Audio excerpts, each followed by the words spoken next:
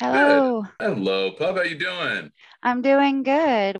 Philippe, tell me a little bit about Earth Echo International.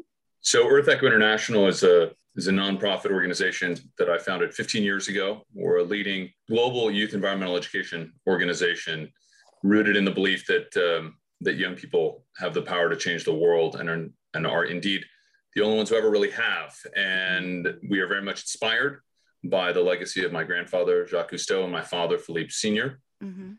and their belief that before we can talk about conservation, we have to talk about education. We have activated 2 million people in 146 countries around the world over the last 15 years, and are really dedicated to building a youth movement that understands that we have a lot of work to do, that we are in a very serious predicament with respect to the environment and thus ourselves, and that it's going to take a global youth movement to really turn that around and build a hopeful, thriving future. So we are focused predominantly on ocean conservation issues, but that, of course, the ocean is a place that affects all of us, whether we live on the coast or not. It Mhm. regulates our climate. It provides more than half the oxygen on our planet. It provides food to hundreds of millions of people, and of course, it is a multi-trillion-dollar value to the global economy every year. Um, Not to mention its spiritual value, recreational value, et cetera. And so we recognize, though, that the ocean is an issue that while it affects everybody, not everyone connects those dots. So we do a lot of work inland and through water issues and areas all over the world. Again, not just coastal communities, and helping them understand their connection to water and to the ocean, and to all the things the ocean affects, like our food and our climate and all the other things we like to take for granted. Mhm. So Right, absolutely. In regards to the climate, I don't know if it's an algae, there is something in the ocean that is dying off that helps to reduce the CO2, is there not? And it's been dying off for a while. well, there's a considerable amount of functions that the ocean does that are dying off that reduces CO2 as carbon sinks. So, for example, coastal habitats like mangroves Hmm. and seagrass beds. For a long time, mangroves were disappearing faster than rainforests. That started to slow down in the last few years as many nations start to recognize their value. But a square acre of mangrove absorbs more carbon than a square acre of rainforest. We are Yes. seeing similar with seagrass beds and kelp forests. Those are all carbon sinks. In addition, large animals, whales, sharks, long lived creatures also absorb carbon and store that carbon in the ocean.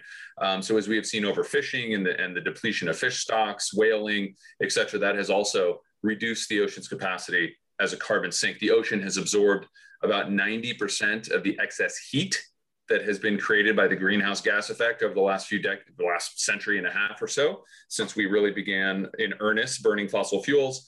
And so, while that has provided an essential service in that it's helped mitigate the impacts of climate change on this planet, what it has caused is the ocean to warm.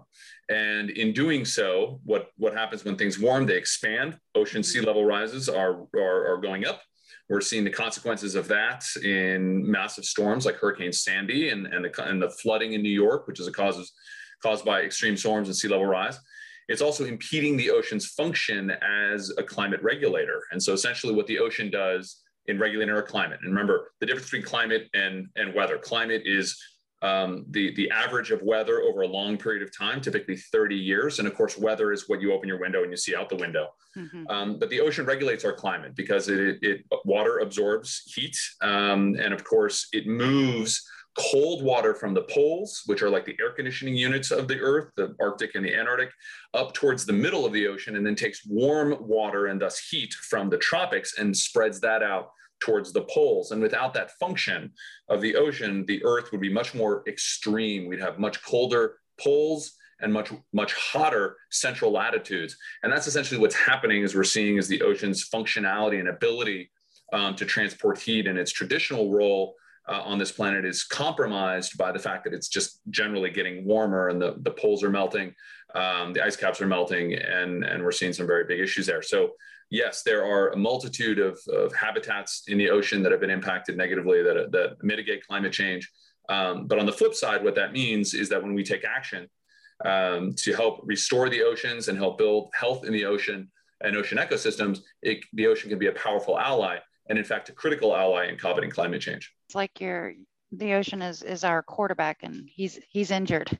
That's a great way to put it. It absolutely for so many things on this planet that we rely on to survive. Without the ocean, life is impossible on this earth. And one of the challenges we encounter, and why our focus on movement building and engaging young people is helping people understand that the ocean is central to our survival on this planet. Mm-hmm. It's all too often an afterthought when it needs to be central to the discussion. And the ocean is in trouble, and thus we're in trouble. And as Sylvia Earle likes to say, we have to protect the ocean like our life depends on it, because it does. For more of my interview with Philippe Cousteau, there is a link in the description. Head over to earthecho.org. It's the home of Earth Echo International, Philippe's nonprofit organization. Learn how you can help save our beautiful and life-sustaining oceans. If you want to know more about shows like this or our other shows, head over to automagination.org. And thanks for hanging out with us tonight.